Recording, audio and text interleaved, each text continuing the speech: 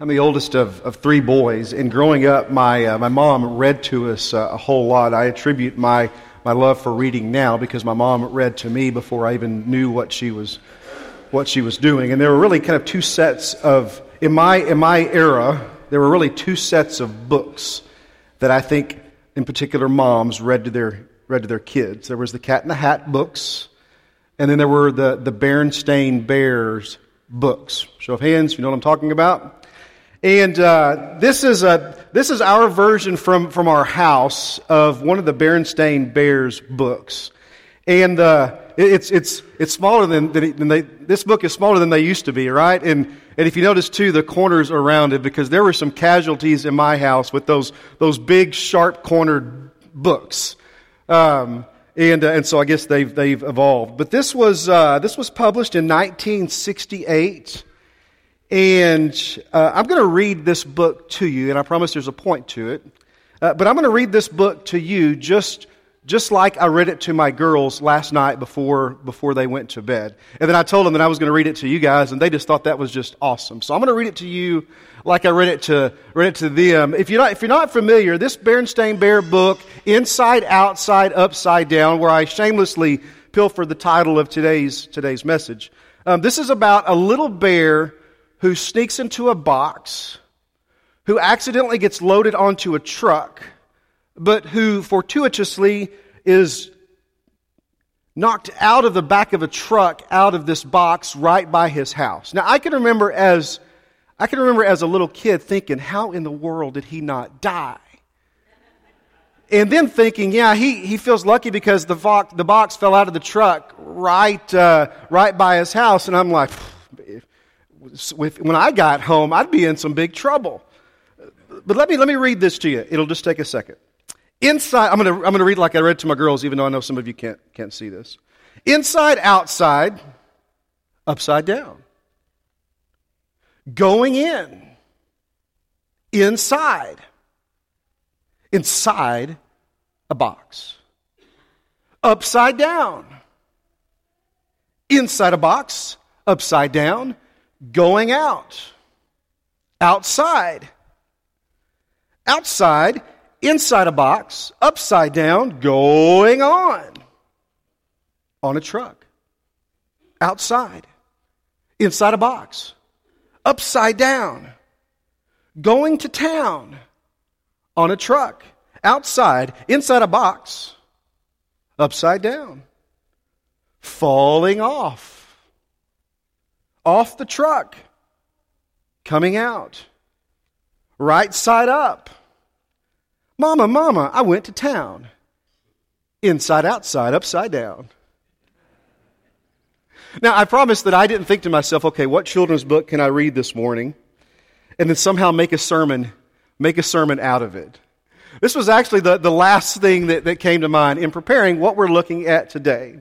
Because I have in mind for us to this morning to consider the gospel of Jesus, three different perspectives, and we're going to consider the gospel of Christ and the kingdom of God from the perspective of an insider, from the perspective of an outsider, and then also from the perspective of those for whom it is said about them that they are turning the world upside down.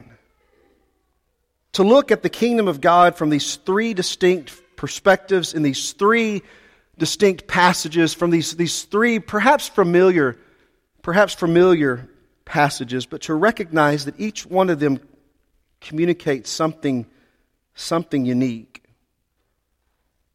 Inside, outside, upside down.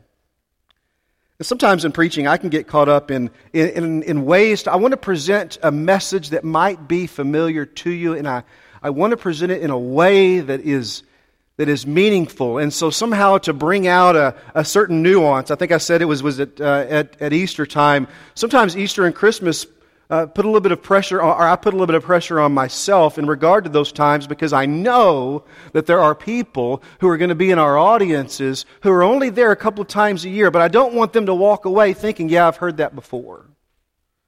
So I'm always trying to consider the things that we look at on a Sunday morning from a holistic perspective. But I think there's also something to repetition. I think there's something to our looking at passages as believers, our looking at them again and again and again. The goal is that they would never be commonplace. But I think there's something that God intends for us as we look to Scripture again and again. And so I want to look at 3 passages that perhaps will help us to better understand how to be followers of Jesus. So journey with me today, and let's begin with the insider of John chapter 3. I'm going to begin reading in verse 1. Now there was a Pharisee, a man named Nicodemus, who was a member of the Jewish ruling council. He came to Jesus at night, and he said, "Rabbi, we know that you're a teacher who has come from God, for no one could perform the signs that you are doing if God were not with him." Jesus' miracles are not called miracles in John's gospel, they're called signs, because they point toward God. Verse 3, Jesus replied, "I tell you the truth. No one can see the kingdom of God unless they're born again." And again, we turn to this passage, and many of us are familiar with this passage, and we love this passage. And one of the things that we see is that as Nicodemus comes to Jesus under the cover of night, that Nicodemus is coming, I think, genuinely wanting to at least have Jesus, to give him an opportunity to explain what it is he's been doing, because either Nicodemus has seen or at least he's heard that the things that Jesus is doing are those things that are pointing toward the Messiah. And Nicodemus is one of those who's longing for the Messiah. He's longing for the Christ. And he simply comes with a statement. No one can do these things if they weren't from God. And Jesus doesn't even acknowledge his statement. Jesus responds, "I tell you the truth. No one can enter the kingdom of God unless they're born again." Nicodemus asked him nothing of entering into the kingdom. But Jesus, speaking to his heart and speaking to ours, says, "I tell you the truth, no one can see the kingdom unless they're born again." "How can someone be born when they are old?" Nicodemus asked. "Surely they cannot enter a second time into their mother's womb." Jesus answered, "Truly I tell you that no one can enter the kingdom unless they are born of water and spirit. Flesh gives birth to flesh, but spirit gives birth to spirit. You should not be surprised at my saying, you must be born again." Let me stop there. Now I hear this and I look to this story, and many of us, we look to this text and we think about our own relationship with God and how we come to God through faith and the call of God to be baptized into Christ, right? You must be born of water and spirit. Even though this is Jesus' ministry, this is before Acts chapter 2, this is before the Apostle Peter's message at Pentecost, repent and be baptized, every one of you. It's before the theology that we see from Paul in his 13 letters. But we look to this and we see new creation. As Jesus says to Nicodemus, you must be born of water and spirit. And Jesus' statement to Nicodemus, you must be born again if you're going to see the kingdom. Tracking with me on that? This is yes. This is okay. What I want to say is Nicodemus in every way, Nicodemus was an insider. As he comes to Jesus, and notice the approach, he comes to Jesus. Nicodemus is an insider in every way. He was an insider in his gender in a male-dominated society. He's an insider in his gender. He's an insider in his ethnicity. He's an insider in his religion. He's an insider in his ethics. In every way, Nicodemus is on the inside. In every way, this is his wheelhouse. This is the world in which he lives. In every way, Nicodemus was an insider. an insider in every way. And yet, even as I believe he comes to Jesus genuinely, what Jesus says to him in saying, "You must be born again," what Jesus is saying to this insider is, none of that saves you. None of it. Now, look at the next chapter, and I love how John the Apostle does this in his gospel account. Look at the next chapter, in John chapter 4, at this example of the outsider. John chapter 4, I'm going to begin in verse 4. Jesus had to go through Samaria. So he came to a town in Samaria called Sychar, near the plot of ground Jacob had given to his son Joseph. Jacob's well was there, and Jesus, tired as he was from the journey, sat down by the well. And it was about noon.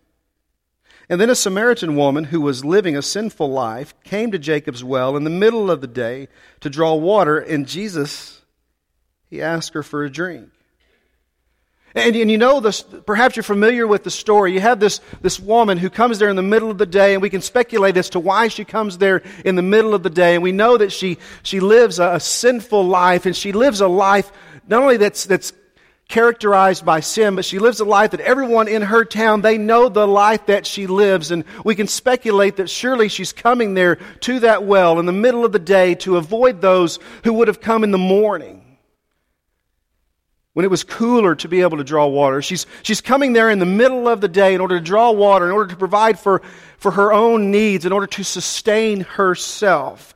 And yet in every way, this woman that Jesus encounters, that Jesus speaks to, and even notice that Nicodemus comes to Jesus to speak to him, and in this instance, this woman has her head down, I envision, and Jesus engages her.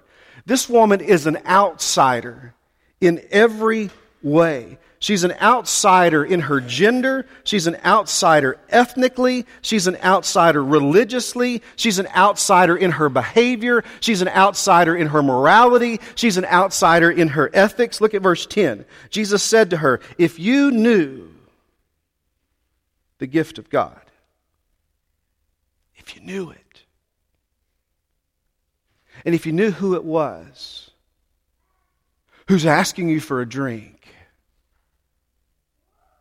you would have asked him, and he would have given you living water. And her response to Jesus is, "Oh, that's what I'm missing. That's what I'm wanting." Even though she misunderstands precisely what Jesus is communicating in her soul, as Jesus describes this living water, she says, "That's what I'm in need of. That's what I'm craving."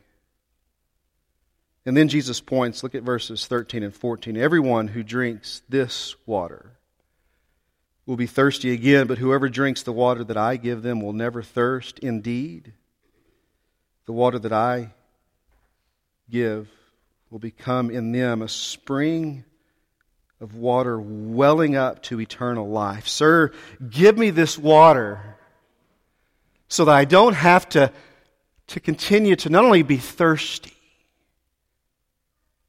but that I don't have to continue to live the same sort of life, exist in the same sort of way that I've been existing. And so Jesus tells her, "Go and call your husband to come back." "I have no husband," she replied. And then Jesus says to her, "Duh." That's RJV. That's the Revised Jason version there. "You're right when you say you have no husband. As a matter of fact," and then Jesus goes on. And then, if you know the rest of her story, then you know that the talk of the town begins to share the kingdom with those in her hometown. These two stories. And again, I love how John places them back to back. These two stories communicate one single truth. Insider or outsider, we all need God. And I think what Jesus, even in these communications, in in these events and what John wants to communicate in writing them, what the Spirit intends to communicate in placing them in front of us in Scripture. I think one of the things that Jesus is communicating in this, think about Nicodemus. What Jesus or what God is communicating to us through this is, I don't care how much Scripture you can quote. I don't care how often you go to church. Now, He cares, but I don't care how much Scripture you can quote. I don't care how often you go to church. I don't care who your granddaddy was in church. I want to know if you love God. I want to know if you're a part of the kingdom. I want to know if you've been born again. That was Jesus' statement to Nicodemus. And then to the woman of the woman at the well, I don't care how many husbands you've had, how many wives you've had. I don't care how many times you've made a mess of your life. I don't care how much pain you've caused or how much water is under the bridge. I want to know if you're tired of coming to the same well and drinking the same water time and time and time again. I want to know if you're thirsty for the water of the kingdom.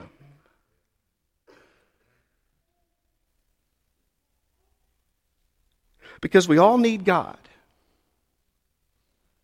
We all need Him the same.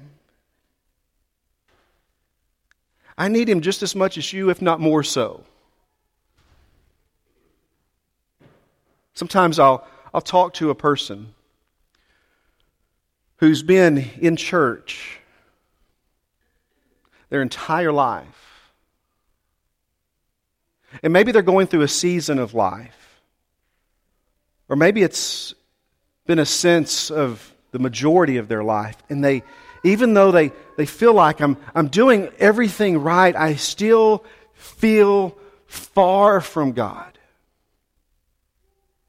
I know all the right answers. But I don't feel that I have the closeness with God that God wants me to have. Sometimes I'll talk with someone who's brand new to faith. Just stepping in and just kind of taking all this in at one time. And they know that they want something more. They want what God has to offer. And sometimes a person who's brand new to faith, they'll say to me in trying to communicate exactly what their emotions are or how they're feeling, I'm so old, whatever that age is, I'm 35 years old, I'm 60 years old, whatever it is, I should know these things. I should know Scripture. Well, no, you shouldn't. Not if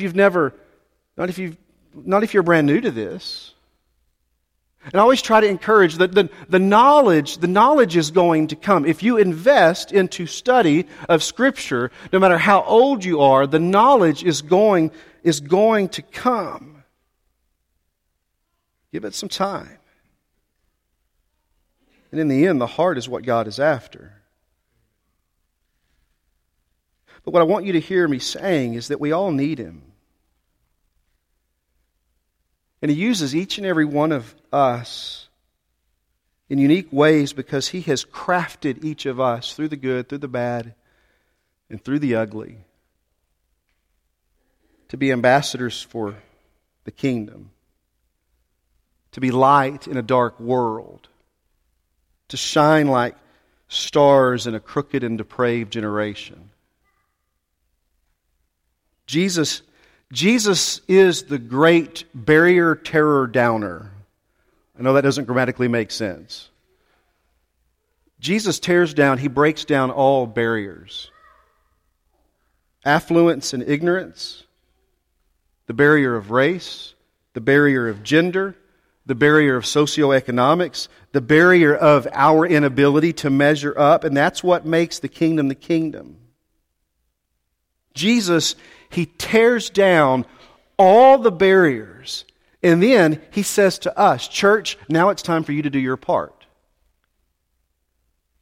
Jesus, you look at these situations that He finds Himself in, that He places Himself in, that God places Him in. And Jesus, He is warm and He is open, and He's open and He's kind,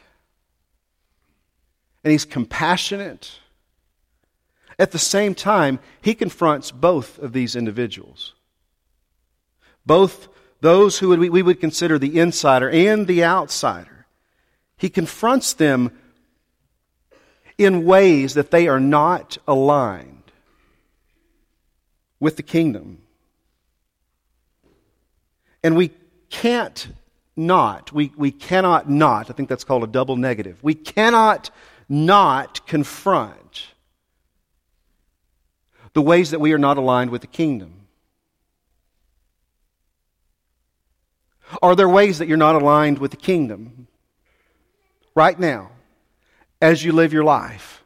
Are there ways that you are not aligned with the kingdom of God? You cannot not confront those things.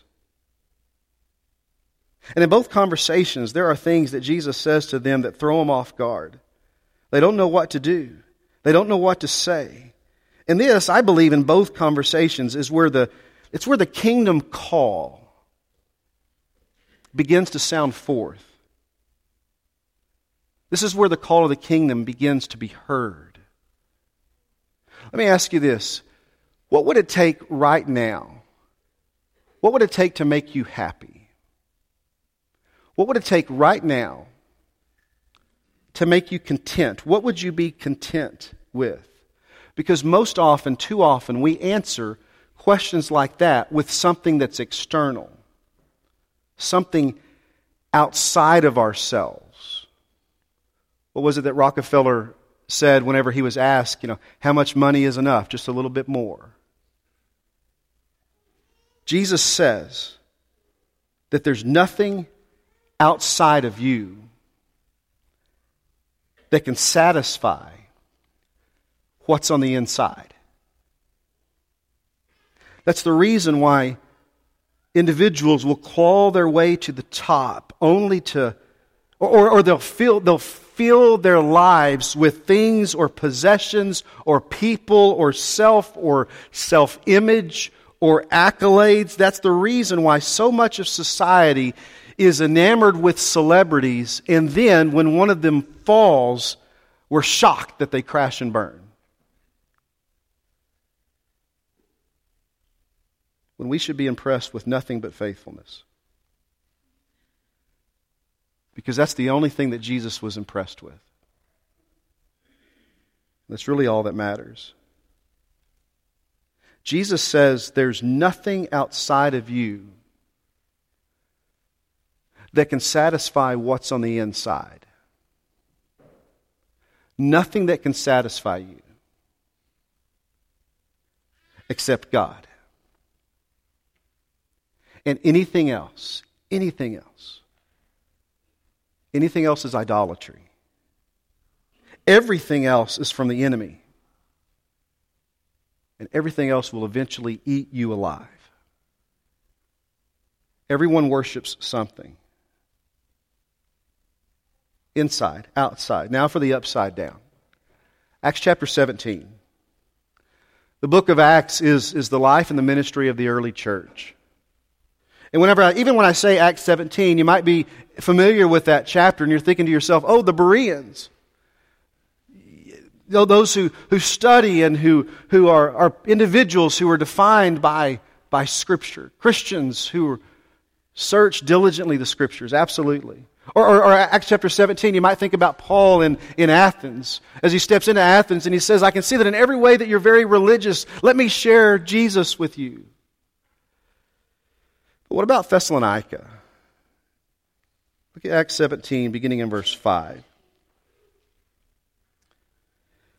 Other Jews were jealous. They rounded up some bad characters from the marketplace. They formed a mob and they started a riot in the city. They rushed to Jason's house. Don't come to my house after all that.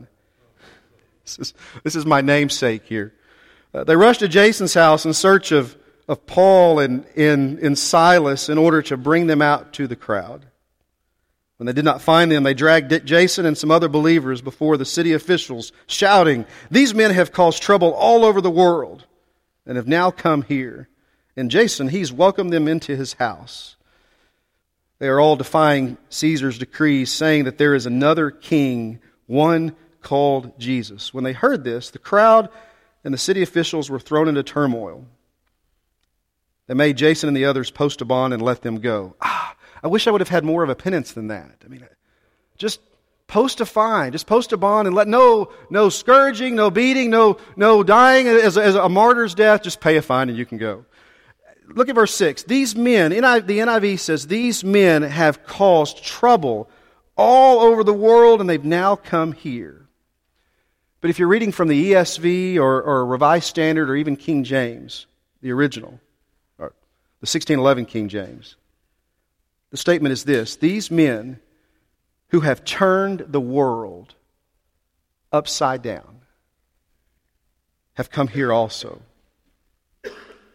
You see, these believers, they're turning the world upside down because the kingdom is upside down. Actually, the kingdom is right side up.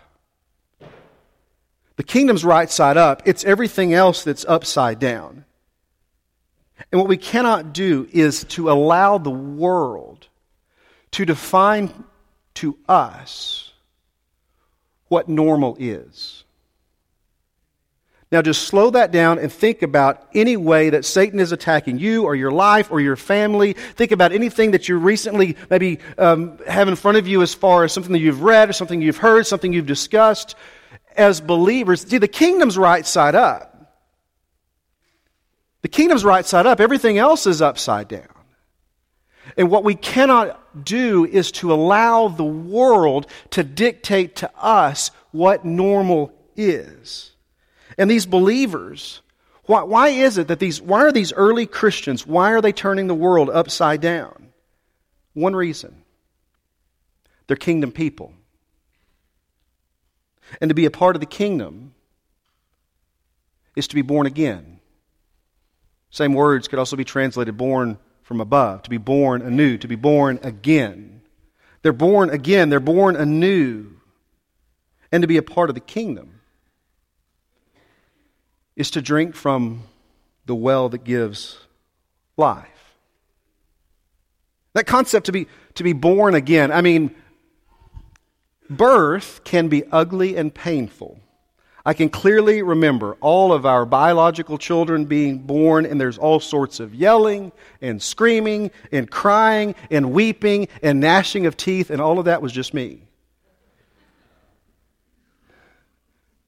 Birth is hard work, or so I've been told. Jesus says, you must be born again. If you want to be a part of the kingdom, you must live a new life. And so yes, John 3, Jesus and Nicodemus, the call to be born again, that's talking about baptism. But it's deeper than that, pun intended. It's deeper than that. It's about living a new life.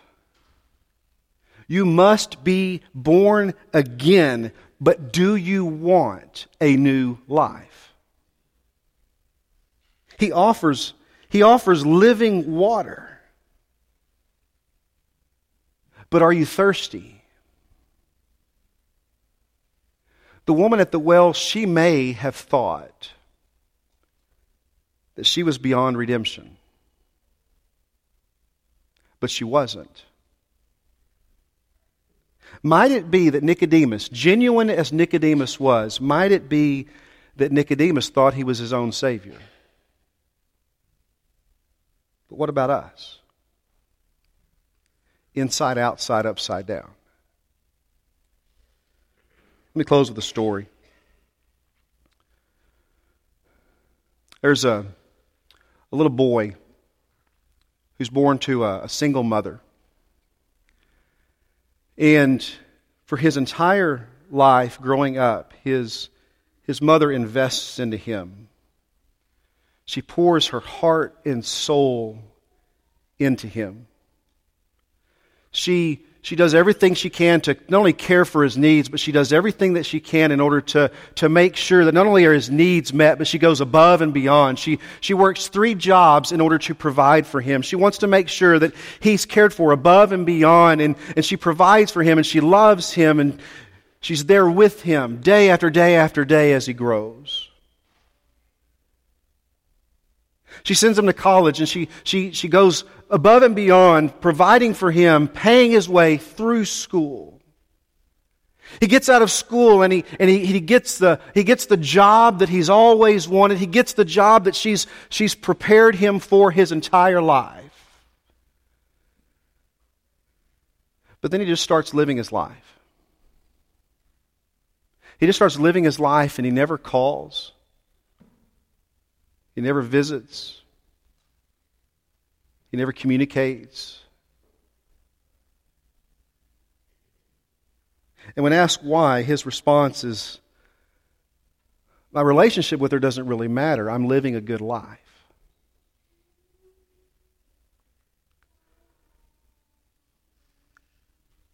You owe God everything. Folks, we owe Him everything. You must be born again. But do you want a new life?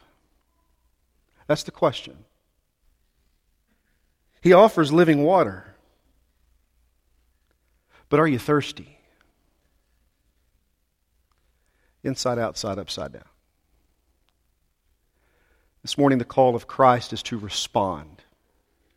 To respond in the ways that God desires in our own hearts and lives, and only we can respond. And so we want to offer a time of public response. And if God's call upon your life is to be baptized into Christ, you must be born again. Come to the water, the living water in Jesus. Maybe we can pray over you. If we can bless you in some way, come forward as we stand and sing.